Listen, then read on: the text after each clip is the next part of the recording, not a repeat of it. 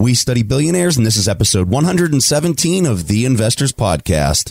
Broadcasting from Bel Air, Maryland, this is The Investors Podcast. They'll read the books and summarize the lessons. They'll test the waters and tell you when it's cold.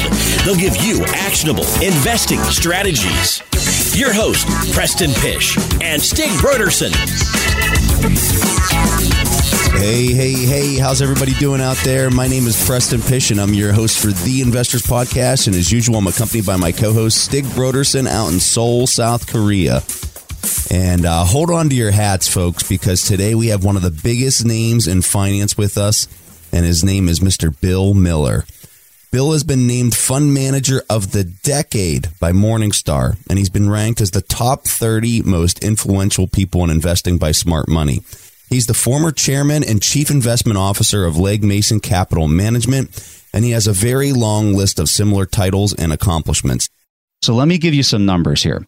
In 1990, Bill was managing $750 million, and within 15 years, that was up to $75 billion. He beat the S&P 500 for 15 straight years, and just if you're wondering what the odds of doing something like that is, it's 1 in 2.3 million. That's how hard that is to do. So I think I speak for everyone, Bill, by saying thank you so much for taking time, your valuable time out of your day to talk to us. I know our audience are huge value investors. We're big Warren Buffett followers. So having a person like you on our show is just so exciting. And I know our audience is going to learn so much. Great, Preston. Thanks for having me. So let's dive right into this. So I think for me, when I was thinking through these questions, the thing that I really want to know when I'm talking to a person that's at your level is where do you see yourself as far as having differences from a Buffett or a Joel Greenblatt or any other famous value investor that I could name? What makes you kind of stand out, or what do you think is one of your things that you do a little bit differently than a lot of those guys?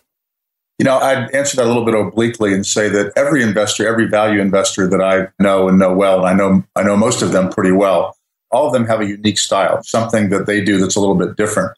And I've made the comment that if you showed me a portfolio of 20 value investors and then the names on the other side, I could probably match the portfolio up with the names, knowing the style and how they operate. I'd say with respect to the way that I do things somewhat differently, I'd say that I'm more eclectic. You know, Warren's talked about having migrated from the old Ben Graham style of deep value, so deep discount to tangible book value, low P, low price to cash flow, to a style that favors really good businesses that he can buy at fair prices, let those compound for you. And so he refers to the old Ben Graham style as a cigar butt investing. And I would say that I'm comfortable with that whole range. So I'm comfortable doing the cigar butt style. I'm also comfortable doing what Warren's doing today. I think Joel's kind of switched. He used to do a very concentrated style with high returns on capital. And now he's got an approach where, at least the last time I checked, he owned hundreds of companies, all of which had good financial characteristics, but he did that because he thought that trying to select out from that group became much more difficult and had too much volatility. So it was a way for him to lower the volatility while still retaining the characteristics. I, on the other hand, am volatility agnostic. I mean, my colleague Samantha McLemore says, I think correctly, that since the financial crisis, volatility is the price you pay for performance because people have been so risk averse. So I'd say that I think I'm willing to tolerate a lot more perceived risk in the portfolio, companies with high debt leverage, for example, or companies that have a lot of headline risk than most value investors that I know. Not all, but most.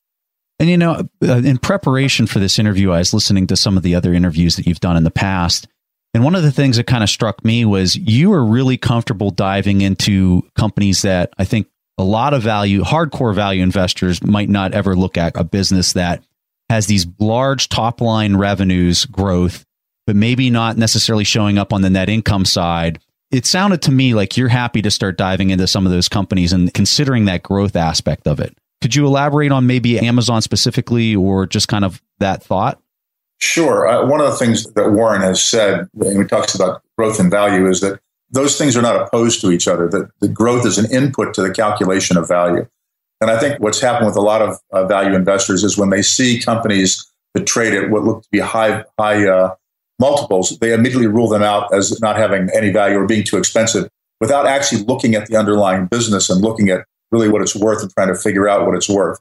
So with Amazon as a good example, I mean, one of the questions I ask you, you may ask it, is your biggest mistake in investing. And certainly one of my best investments, I'd say the best decision I made in investing was probably to buy Amazon on the IPO. And the worst decision was ever to sell any Amazon. It came at a 400 million market cap, and it's pushing a 400 billion market cap right now. So I think that with respect to something like Amazon, what we got right, and I still think most people get wrong about Amazon, is that they confuse GAAP accounting profits with the creation of value. And so value is created whenever you earn above your cost of capital and you can reinvest it above the cost of capital. That's been something Amazon has been brilliant at. And the way that GAAP accounting carves those investments, some are expensed, some are capitalized. And one of the things that Jeff has tried to do is to take, in essence, all of the excess cash that they have and invest it at what he still believes are close to triple-digit returns on capital, even though that may not show up for several years or even decades. I mean, the thing that's interesting about Amazon right now, to compare it to Facebook and Google, I think we're the second largest buyer of Google on the IPO, for example, is that Facebook and Google's got about a $500 billion market cap, and Facebook call it $350 billion or thereabouts. Both of those companies at their core are addressing or attacking the global ad market. That's where they get most of their revenues. Now, they'll get it from different places and they'll diversify, but that's the core of what they're doing. And that's a $500 billion market, about $250 billion in the U.S., $250 billion outside the U.S., growing maybe a little bit faster than global GDP. So you have $800 billion of market cap just for those two companies, attacking a $500 billion pool of money. Amazon, on the other hand, is roughly the same market cap as Facebook. Again, we'll call it rounding, $350 billion. And they're attacking retail at their core. U.S. retail alone is $5 trillion.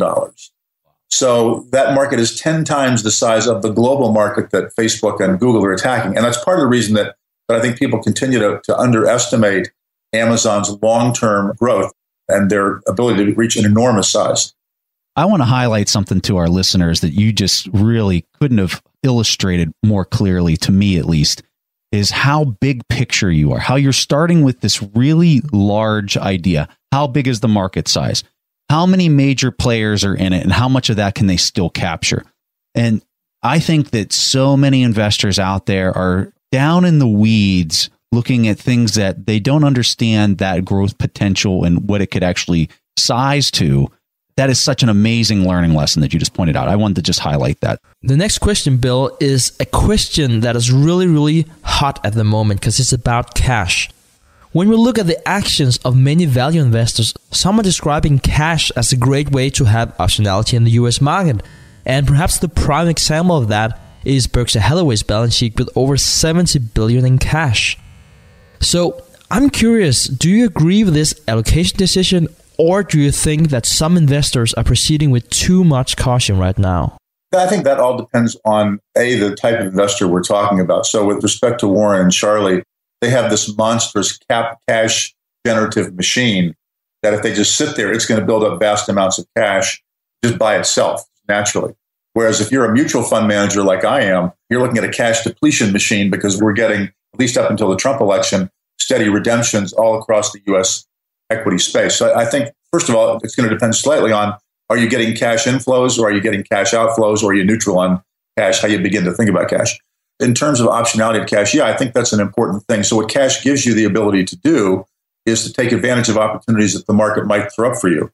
And again, if you think about in this recent environment when cash is earning zero, so it's effectively earning zero, your opportunity cost and a low nominal rate of return is not very high, for holding cash. And we're in a world where bonds, put in 10-year treasuries at up until a few weeks ago, 1.7, with a lot of risk in that if things go the wrong way, as we've seen how they've done. On the other hand, I'd say I differ from people like Seth Klarman, who are people who tend to hold lots of cash almost all the time because they don't find the market cheap enough, or they think the market might go down. My thought on that is I think there's a little bit of, again, I understand it, but I find it somewhat puzzling in the sense of if you're holding 40% cash, the other 60% that you have invested, you obviously believe will beat cash, so that would be cash too. But if that's going to beat cash, why don't you have it all in those 60% names and hold zero cash? And then if things get worse, sell off some of the names to pick up the better bargains. But again, I think it all has to do with people's temperament. My temperament typically has been to hold almost no cash. And that comes out of what I try and be is, what Warren and Charlie say they are, is rational. So if you look over long periods of time, cash underperforms stocks. So the longer I'm holding cash as a percent of the assets I'm holding, the greater probability that that's going to be doing poorly for me. And I'm going to need periods where I can put that cash to work to make up for, in essence, the lower rate of return for the losses I've had relative to the market by holding cash. So, and I want to touch on this bond discussion because you hinted at it a little bit there. And I know you've been thinking that this bull market on bonds, it started back in 81 and it's been running for 35 years, was going to die for the last couple of years. And this summer, we started sending out emails to some of our followers saying, hey, this is getting so asymmetrical at this point when bond yields were hitting 1.7%. And Trump gets elected, and now everyone's seeing that there's a potential for inflation. And that's the new narrative at this point, is that inflation is going to be higher in the U.S. They're going to change these trade agreements, which is going to create this influx of capital, creating the bond prices to start going up. So do you really think that, because we had billionaire Ray Dalio come out and say, he feels that we hit the top of the prices, but the bottom of the yields in the bond market. Would you agree with that thesis? Do you see these bond yields just going up from this point in a huge sell-off? I mean, we had 1.7 trillion this month. Yeah, I mean, I think the bond bull market has been on life support since 2012, and it finally expired this summer at 135 in July. And even with the economy being okay and the market being okay since then, the yields began to move up. You mentioned they're 175 or so. They're around 240 or so, I think, today. We've had a huge outflow in bonds. I think that, in this very short run, maybe it's overdone. But in the longer run, I think you're looking at a long bond to bear market. I mean, I think, who was it? It might have been Ray who came out today or talked about 6% yields. I think Gundlach has talked about that as well over the next few years. I think that's not out of the question. That to me is a more extreme view, but I do think 4 to 5% is in the cards in the next 3 years. And I also think that it's both good and bad for equities, because the only time, except for since the Trump win, the only time since the financial crisis there have been net inflows into U.S. equity funds was in 2013 during the taper tantrum. And all the other time, money's been flowed out of that and into bonds. And there's several $1 trillion, according to Michael Goldstein at Empirical, of excess allocation to bonds at an average interest rate of 2.75%. So if we go above 2.75%, that money is all I'm going to think reverse. And you can see very significant inflows into equities, pushing equity prices up more than people think, which is good and bad, right? So it would be good while it's occurring, but if the market's too expensive, that's not good for long-term investors. Yeah, I think short-term, you talk maybe a quarter or two, if you see that same rate of sell-off in the fixed income into equities, it's going to be great for these equity investors. But as that parity in yield between equities and fixed income get closer to parity, I think that's where it really starts getting scary for a lot of people. And how far do you want to take it to that parity point before it really starts to unravel itself? Because, I mean, whenever I hear Jeff Gundlach, like you said, say 6%, Ray Dalio say 6%, Stanley Druckenmiller say 6%, and these guys are some of the brightest macro thinkers in the world, and they're saying that it could reach that within a year or a year and a half. I would disagree fairly strongly with the idea that could be reached in a year or even 2 years. Okay. I think we're still in a low nominal rate of return world. And even the market's beginning to discount positive growth aspects to the Trump stated policies. Those policies have to actually get passed. They have to get to work. And I think you're talking, infrastructure, tax reform, you're talking a year or 2 years before that stuff actually begins to get passed and affects things. So I would say 6% maybe in 5 years, maybe. I don't think it's going to get that high. 6% was what we averaged in the 1990s. And I think we're in a different world since the financial crisis. So, but again, I think 4 to 5 is reasonable. And I think around something in the, on the 10 years, something in the 4% range would probably be break even against, a market that might be trading moderately higher than this one. So you'd have kind of an equilibrium at that level.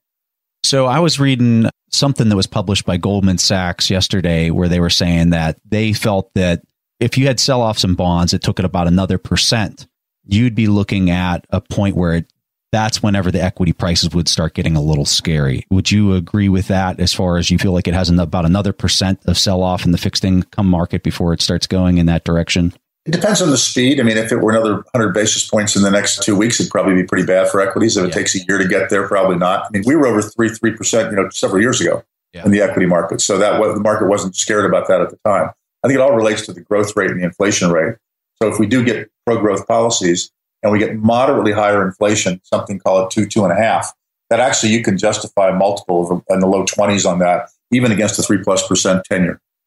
Let's take a quick break and hear from today's sponsors. The dream of owning a vacation home can be daunting. From finding the best guests, to the maintenance, to organizing the cleaners after every guest stay. With Vacasa, they make that dream into a reality.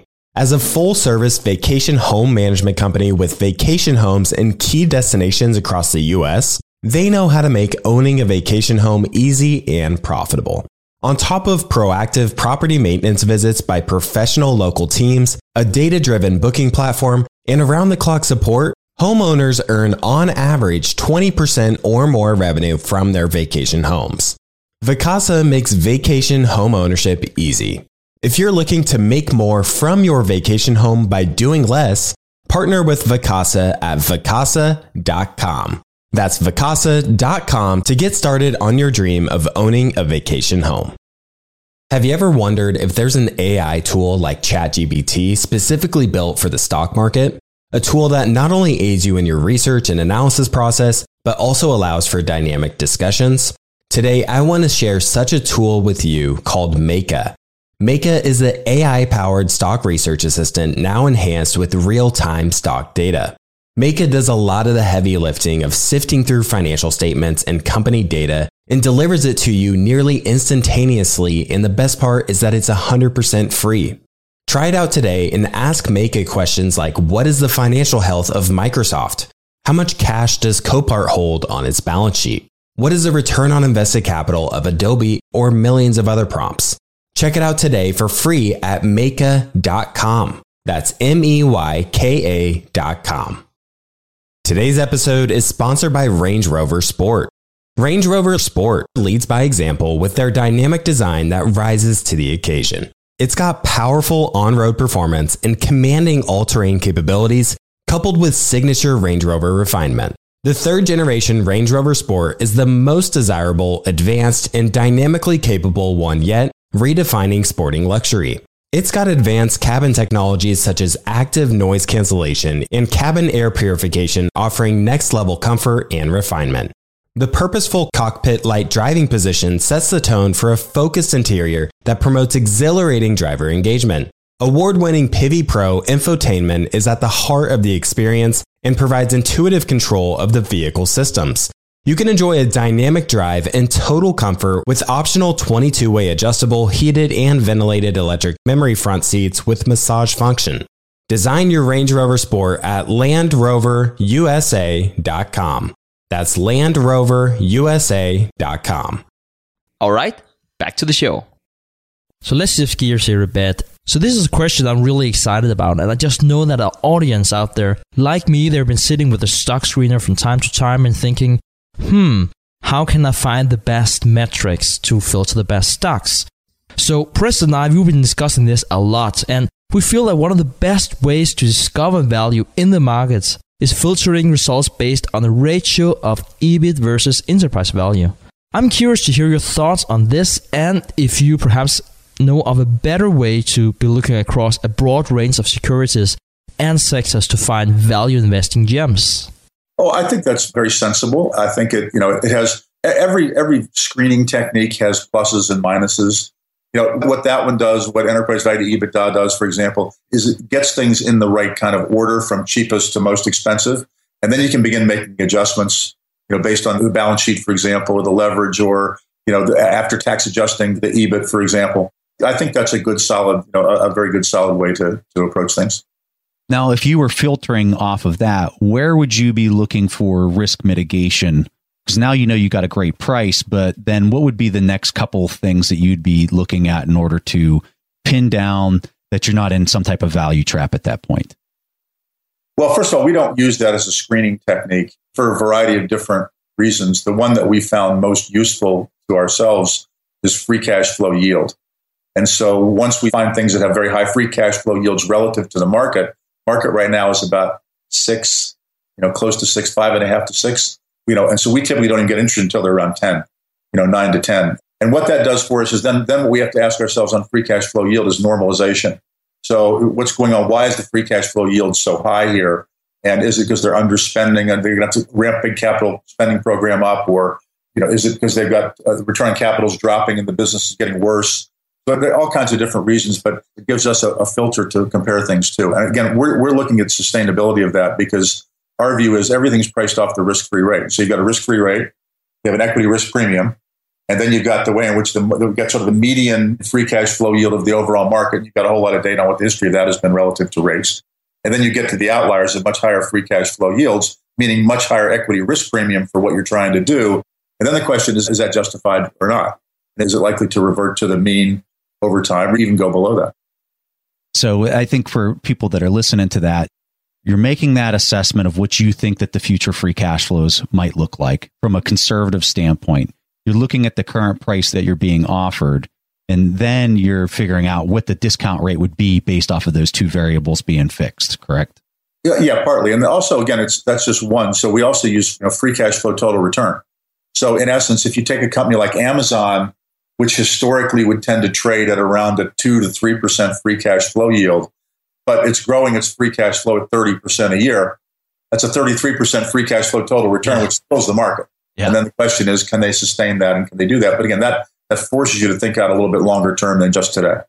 Now, I know for myself, when I'm trying to understand the valuation on, call it an Amazon, one of the things that I pay really close attention to is the top line revenue, opposed to a lot of the other pieces as you get further and further down the income statement. Would you agree that that would be something that you would focus more on for a growth company, is that top line revenue when you're looking at trying to make those estimates? Yeah, absolutely. If you actually take the old DuPont formula in terms of how to disaggregate the sources of return, and what it basically comes down to, I'm oversimplifying a little bit, but if you earn above your cost of capital, then other things equal in that formula, the revenue growth rate represents the growth of value in the underlying business.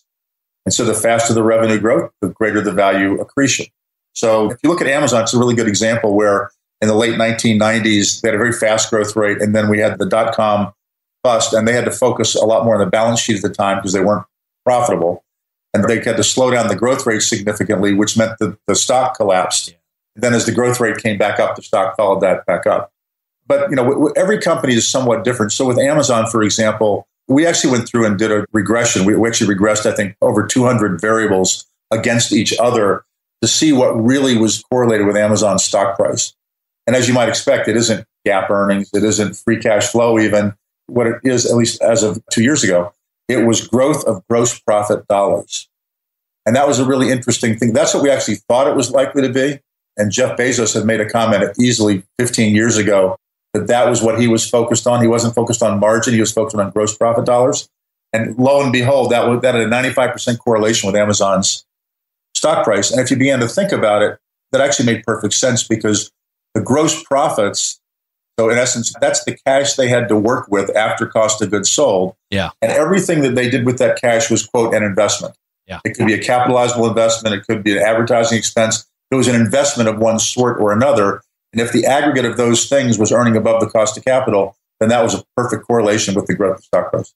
And I think for a lot of people, that's an amazing point because a lot of people don't understand necessarily the GAAP accounting on some of those investments not getting, because they're R&D, they're not getting listed onto the balance sheet. And so you're not necessarily seeing that the way that you would maybe look at the equity growth might not be showing up. It's just getting costed out on the income statement. So that's a really interesting point. I love that. That's fascinating to hear you say that. One of the most interesting things to me about that is when everybody talked about Amazon never making any money. I mean, they quote make money, but now it trades at a stupid multiples, they say. Is that we in essence, we've seen this movie before with John Malone and the cable business. I mean, John Malone, if you invested with John Malone when he first took over TCI, and then you sold your stock when he sold the company to AT&T, you made 900 times your money with him, and he never reported a profit, ever. Yeah. How'd that happen? Well, because he was getting a lot of value. It just wasn't showing up in normal GAAP accounting profits. Amazing. Yeah, really interesting discussion about Amazon that I think most people, including Preston and me, haven't really thought about. Bill, I'm really curious about your response to the next question because the guests that we have had on the show, the audience, it seems like everyone's looking for opportunities in an overvalued market, not only for equities, but basically more or less all asset classes that there is. So I'm curious to know, what do you think is the one thing everyone is missing in the markets here at the end of 2016? I think they're missing the opportunities in the equity market relative to other places to put their money. I think for the last 35 years, up until the summer of this year, the bond market, certainly on a risk-adjusted basis, but even on an absolute basis, has beaten the equity market. And so that was a very rational place to put your money. Right now, I think you have almost no choice. And by that, I don't mean that you're going to have really terrible returns in equities. I think equities will give you the best rates of return. And people still haven't figured that out. They're focused on the fact that, we're 6 years or 7 years into a bull market. It's gone up so much.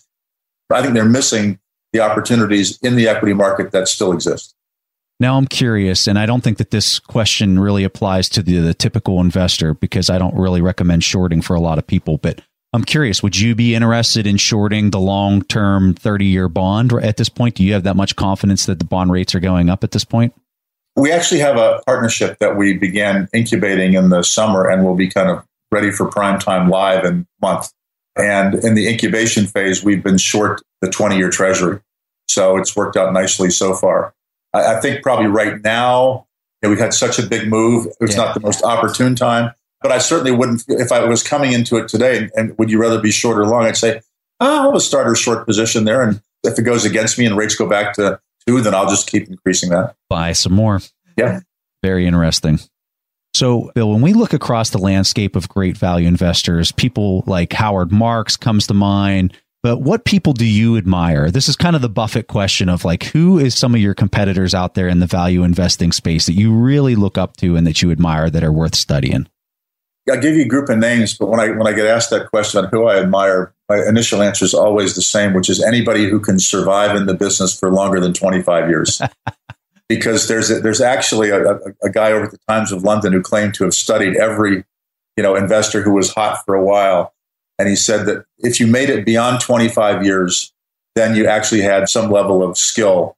And he said even 20 years doesn't do it. People get washed out at a certain point in time. I don't know if that's right or not, but I do think that just surviving in the equity markets as a professional investor who has to satisfy clients and consultants and people like that, it's a tough thing to do because everybody's going to run through difficult periods and bad periods of performance, and people do not have a lot of patience for that. So with that as a preface, in terms of value investors, many of them come to mind. My friend Chris Davis, I think, is a very solid value investor whose family's been doing it for 3 generations. Bruce Berkowitz, who's having a great year this year after a terrible couple of years, but again, a great long-term record in concentrated value investing. And a couple, a name or two that might be less familiar to people. Tom Gaynor at Markel, the insurance company. He's been the chief investment officer there. One obvious, Seth Klarman at Baupost. Does stuff very differently from the way I do it, but it does it brilliantly and of course, a great value investor. So while I was preparing for this interview, Bill, I had the chance to see you in some other interviews. And one of the things you said there was that you're really looking at Apple from 2 different angles. So on one hand, you're really impressed by their technology. They're really top of the class in terms of innovation. But on the other hand, especially in terms of capital allocation, that was something where you really deemed that they didn't do a good job. So some time has passed now, and I was wondering, do you still hold the same opinion about Apple and their capital allocation decisions? Well, when I made those statements about Apple, I thought that they were terrible at capital allocation. And I think they've improved very, very dramatically. And one of the things that, made me sit up and take notice about how bad they were was when Tim Cook on an earnings call 3 or 4 years ago, was asked about their share buyback program. And the analyst said to him, the stock's down 30% since you announced the share buyback. Do you buy more shares when the stock is lower? And he said, we like our stock at whatever price it is. So we like to buy it no matter what the price, which of course is just a bizarre statement. Now, what subsequently happened, since especially I think Carl Icahn has had a big influence there, is that they've actually gotten much, much better at capital allocation. And their problem in capital allocation was a narrow one. It wasn't the case that if you looked at when they spent money operationally or on new product, but what they did was it generated such high returns that they built up massive amounts of cash in the balance sheet. And when you have at one point in time close to half their market cap in cash on the balance sheet, basically you're destroying a large amount of value with that. So what they have done, not as aggressively as they should have, what they have done, though, is use a fair amount of that overseas cash, issued bonds against it, and so defeased that with the debt and bought in stock. I think they could have been more aggressive on the dividend side, but their capital allocation now is much, much better than it used to be. And we saw Berkshire do that, I think about, what was it, a year ago when they were issuing European debt? Okay, so Bill, the thing that we learn the most from are our big mistakes. And I know for me, there's no greater way to learn than making big mistakes, usually public mistakes. And so for you, I'm curious, what is one of the biggest mistakes that you've made in your entire career? And what do you do differently now that you learned from that mistake? So I'm going to give you two mistakes because they operate at two different levels. So one of them is, I'll call it a micro mistake, meaning a mistake at the company analytical level. So our biggest mistake there was Kodak, which we owned for close to 10 years and lost almost all, probably lost 95% of our money on.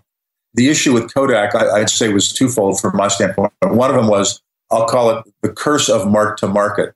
I think that when you have to mark your portfolio to market, there's a certain blessing there, which is, okay, if it's mark to market, the current news is in the price. Okay, so that's already in there. But the curse of that is, if you keep believing that the current news is in the price, it tends you to keep you in things, even when the news gets worse and worse and worse, it's always in the price if you're still optimistic about the business. So I think the mistake we made with Kodak was just staying with a serial disappointer because their strategy was right, but we found out that their culture couldn't adapt to the change in digital technology, even though the management tried to get it to do so. So the solution there, I'm sort of embarrassed to admit this is the old Ben Graham solution that he recommended probably 70 years ago, which is in these kinds of deep value situations, with really low price to book, low price to cash flow, maybe secular decliners, maybe not, just put a time limit on it. If it hasn't worked in 3 years, you sell it automatically, done. That would have saved us 7 years of pain, I think, in Kodak. And I think that's a good rule. And so we've adopted that rule. If we have a serial disappointer, it's not that it's got to last 3 years. If we just decide that they are not the business is not making the progress that we think it should, then we'll sell it. Then at the macro level, and much more devastating than any individual stock, was we got the financial crisis wrong. And I thought we'd had fairly robust, it's a macro problem. So I thought we had fairly robust strategies to deal with almost anything that happened really since in the post-war period. So, wars, political crises like Watergate, inverted yield curves, inflation going to double digits, all that kind of stuff. And what we didn't understand was the difference between a liquidity-driven crisis and an asset-based crisis. Almost all the crises, except since the Great Depression, have been liquidity crises. In a liquidity crisis, when the Fed turns liquidity spigots on, you jump in. And in an asset-based crisis, as we learned later, once the academic research has figured this out, in an asset-based crisis, what happens is the Fed turns liquidity spigots on, you get a bounce in the market. That's what we saw in the fall of 2007, actually to all new time highs. Then it rolls over again because you haven't solved the problem, which is the problem of asset values that are too high and they're over-levered. And so in an asset-based crisis, and they only come about because you've specified the safety of the asset, in that case, housing. In an asset-based crisis, the proper strategy is to do absolutely nothing except for get liquid until the authorities get together to prop up asset prices, or else it's say stabilize asset prices. That's what happened with TARP in the fall of 2008. So until TARP, every time the government got involved, they wiped out equity. Even though they told the banks to raise equity, then they wipe it out again. So TARP actually came in and preserved the equity, the bond value and the equity, and there were no failures after that. And we began to come out of that. So the lesson there is understand the type of crisis that you're in and don't get involved in an asset-based crisis unless there's concerted global effort to stabilize the asset in question. Let's take a quick break and hear from today's sponsors. Support for this podcast and the following message comes from Corient. Corient provides wealth management services centered around you. They focus on exceeding your expectations and simplifying your life. Corient has been helping high achievers just like you enjoy their lives more fully, preserve their wealth, and provide for the people, causes, and communities they care about. As one of the largest integrated fee-only registered investment advisors in the U.S., Corient has deeply experienced teams in over 20 strategic locations. They have extensive knowledge spanning the full spectrum of planning, investing, lending, and money management disciplines. Leverage Corient's exclusive network of experts to craft custom solutions designed to help you reach your financial goals, no matter how complex they may be. Real wealth requires real solutions. For more information, connect with a wealth advisor today at Corient.com. That's Corient.com. Corient.com. As someone who's constantly on the road and traveling, Briggs & Riley has been a game changer that ensures my travel experience is phenomenal. I'm a satisfied customer of Briggs & Riley myself, and I can certainly tell you that their luggage performs. It's extremely durable, it has amazing features that make packing and getting around easier, and they have the best lifetime guarantee in the industry. If your bag is ever broken or damaged, they'll repair it free of charge, no questions asked, even if your airline damages the bag. They also just released their Simpatico collection of hard-sided luggage. It has this new one-touch feature which allows you to expand your luggage, pack it, then compress it to its original size so a carry-on can still fit in the overhead compartment, plus many other cool features. If you want luggage that was awarded the best carry-on by Forbes, then now's the time to get it. Get your new and improved luggage at briggs-riley.com. That's briggs-riley.com. Looking to part ways with complicated, expensive, and uncertain shipping? Then give your business the edge it needs with USPS Ground Advantage shipping from the United States Postal Service. Keep everything simple with clear, upfront pricing and no unexpected surcharges. Keep things affordable with some of the lowest prices out there. And keep it all reliable with on-time ground shipments. It's time to turn shipping to your advantage. Learn how at USPS.com/advantage. USPS Ground Advantage. Simple, affordable, reliable. All right, back to the show. So I'm real curious because we talked to a lot of different macro guys, and one of the discussions that keeps coming up is this Deutsche Bank, Italian banks. You got the referendum vote that's happening this weekend. So when people listen to this, they're already going to know the outcome of that. But I'm really curious what you think. Do you see similarities in what's happening in Europe, especially in banking, to what we experienced back in 2008? Yeah, there are similarities and there are significant differences. Mainly the differences are political. So I think that's why the recovery there has been much slower than it was over here because the austerity programs were much more severe. We do own, in the partnership that I mentioned, Credit Suisse, which we believe is turned profitable and has adequate capital. We don't own the other dilution coming, especially in the Italian banks. But even in something like Deutsche Bank, and Santander looks okay right now, but the UK banks look fine except for RBS. But we don't see them as cheap enough. I guess my concern, and we saw this play out in 2008, let's just say that in reality, that's the direction that this goes over in Europe. In the US, when one bank went down, the next one went down. I mean, it turned into a domino scenario with these banks like overnight. And so I guess my concern over in Europe, and for anybody else that might be listening to this, they might be concerned with, you mentioned Credit Suisse, where they're so dependent on their counterparts that they're surrounded with over there, that let's say that Deutsche Bank does have a major event, or some of these Italian banks have major event. Couldn't that quickly turn and really become a nightmare scenario for, call it Credit Suisse, or some of these ones that look like they're really good deep value picks right now? It could be. It could be. It all depends on when it happened and how it spread and what the authorities' response was to it. So if you go back to the 2008 crisis and had the government done nothing, then, Warren made a comment that even Berkshire might have gone down in that case if commercial paper markets and credit markets were so disrupted. So I think the question is, if you have a systemic problem, it's incumbent on the authorities to stem that systemic problem. We're already getting better growth at the margin out of Europe. I think from our standpoint, we think that the systemic risk is much lower than it has been, but it's not vanishingly small, and it's pretty significant in the Italian banks. But we think even with the Italian banks like Monte dei Paschi, I think that's not going to affect Credit Suisse except in the short run. I mean, Deutsche Bank had a scare over the summer, and the stock has recovered pretty nicely from that. Yeah, that was a little scary. It was amazing how they were out making announcements. They were doing everything they could to try to stabilize the price on that. But yeah, it has had a drastic turnaround since that point in time. You had mentioned inverted yield curves. And, some of the research that I've done, anytime you see a yield curve that's really starting to go inverted, and for anyone who doesn't understand what that is, whenever you have the front end, the short duration portion of bonds have a really high interest rate relative to the long end, to call it the 30-year end, where it's actually higher, that's an inverted yield curve. Whenever I've seen inverted yield curves, studying the historicals on it, usually you are in for some very rough times in equity markets moving ahead. Would you agree with that? Does that make the hair on your back kind of stand up when you start seeing inverted yield curves, or is that not necessarily something that you consider when you're looking at value investing? Oh, yeah. Inverted yield curves have a high degree of correlation with various forms of economic stress. And so it's not a one-to-one correspondence every time they invert, that there's some catastrophe. but the correlation is high enough that, and especially combined with other things, that you'd have to get worried about it. So I think, we're a long, long way from that. And I think we're going to be a long way from that for a long time. So if the bull market in bonds is over, what would that mean for the U.S. real estate prices in the long run? And the reason why I'm asking this is that for our audience, a lot of the net worth, they're tied up into the home.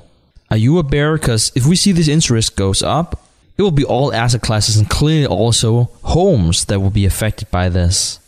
So I'm curious to know how you see the U.S. real estate market. I think it's all systems go and all lights are green on U.S. residential real estate.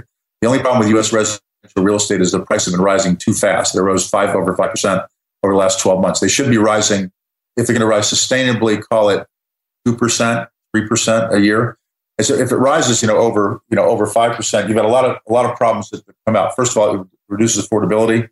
Second, and maybe more problematically or paradoxically, is that right now you can get 30-year mortgages still, call it 4% out there. Well, if your house price is rising 5 and you're borrowing a 4, there's a big incentive there to load up on houses, right? And I think that's the problem that we had back in 2002 to 2006. Rates were too low relative to both the absolute level of houses and the way house prices were rising. So I think that the current rise in house prices, residential real estate prices, is due to the fact there's not enough supply relative to demand. We're 30-year low at new homes, new home inventory, for example. And I think that, and you also have mortgages are tougher to get. So I do think that's going to ease over the next 12 months. So we're actually real bullish both on U.S. housing overall and then on individual housing stocks. Commercial real estate's different because the cap rates have adjusted mainly. Yeah, and the cap rates are so different depending on where you go in the region around the U.S. I've got a question for you that I know a lot of people love talking about this one in our audience, and that's Tesla, Elon Musk, the merger that just recently happened. What are your thoughts when you look at a Tesla? Can you take us from big picture down into a little bit into the weeds on the income statement and how you might look at it from a value standpoint? Yeah, one of those missed, opportunities of omission is that we looked at Tesla fairly carefully when it was trading in the $20 range, and then it went to 300 or so. After that, once it got to 40, we said, well, we missed it. Well, we didn't miss it. It went up a ton. I actually think that Tesla has the current price. I don't think it's attractive, and not because Elon Musk isn't a business genius, maybe an overall genius, but he's certainly a business genius. But I think the issue with that is that the merger with SolarCity complicates the analysis of the business pretty significantly.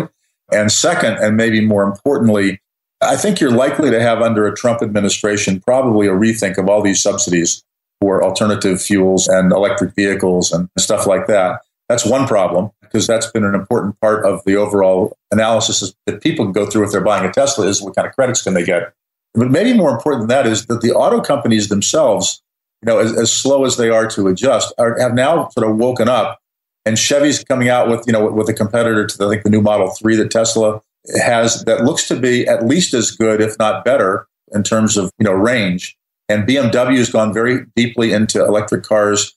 And so now you have companies with massive resources that are going to be rolling out a whole variety of different competitive models. And I think that's the greater problem for somebody like a Tesla. We had thought that it would have been an interesting thing if Apple bought Tesla, and it still might be an interesting thing there because Apple has so much cash that it wouldn't strain them at all. And again, they're very creative. It's such a gigantic market that it provides a lot of opportunity for the people that are in it. So if Apple had bought Tesla, for example, Apple needs to operate in gigantic markets because they've already gotten over 90% of the profits in the smartphone market. So that would be an opportunity for Apple, and it would be an interesting thing to watch. I also think that, I'm not sure how we went far in this, but the other auto companies have awakened now, and they represent a pretty significant challenge to Tesla. And I think Tesla's market cap probably still exceeds all of Fiat Chrysler, for example, which doesn't make a whole lot of sense in the number of cars just the number of Jeeps that they're cranking out and very profitably at Fiat. Yeah, it's priced in, and I want to say the market cap's 30 billion or somewhere around there. And you look at a Ford, I want to say it's 50. So it's amazing where the market's pricing it, considering the number of vehicles that are out there. I think the thing that's really amazing when you look into the car industry is how much software and this Uber combination, autonomous driving, where you could basically program your car to go out and make money for you as a taxi service when you're not using. All that stuff is just so fascinating and really exciting in that space. And I agree with you. Combining with a Apple or some type of tech company would really just kind of produce some quite amazing results. But yes, Tesla's 30 billion market cap and Fiat Chrysler is 10. So amazing and very profitable. So. Yeah, and has a much better bottom line. All right. So, Bill, this is the question we really like to ask people. And I know that you're a person who reads books that are well outside of the standard business reading list. And that goes to your background and what you've studied in your undergrad and graduate and doctorate level studies. But what book would you recommend to our audience that has had the biggest impact on you as a person? And it doesn't necessarily have to relate to investing, but what book have you read that's really influenced your life the most? Well, it's impossible for me to give just one, so I'm going to give you a thumbnail on a few. So, The Reminiscence of the Stock Operator and The Money Game, 1968, I guess it was. Both of those books, I think, are as good as it gets in understanding the behavioral aspects of markets. Ben Graham and all the stuff that you learn in business school or all the stuff that you do in the CFA stuff tends to be, and again, it's incorporated, especially in the CFA stuff, some behavioral aspects. But the market at the end of the day is all about human behavior and how that works its way through people's belief structures. And so I'd say Reminiscence of the Stock Operator and The Money Game are both really can't be beat for giving you a feel for how that works. So, Bill, what I want to do right now is give you a chance to brag, because I know you would never bring this kind of stuff up. But since I'm asking, I want you to tell our audience the performance of your fund, because I know you guys have been knocking it out of the ballpark in the last couple of years. Give us a little sample of what you guys have been able to do here in the last couple of years as far as performance to the market.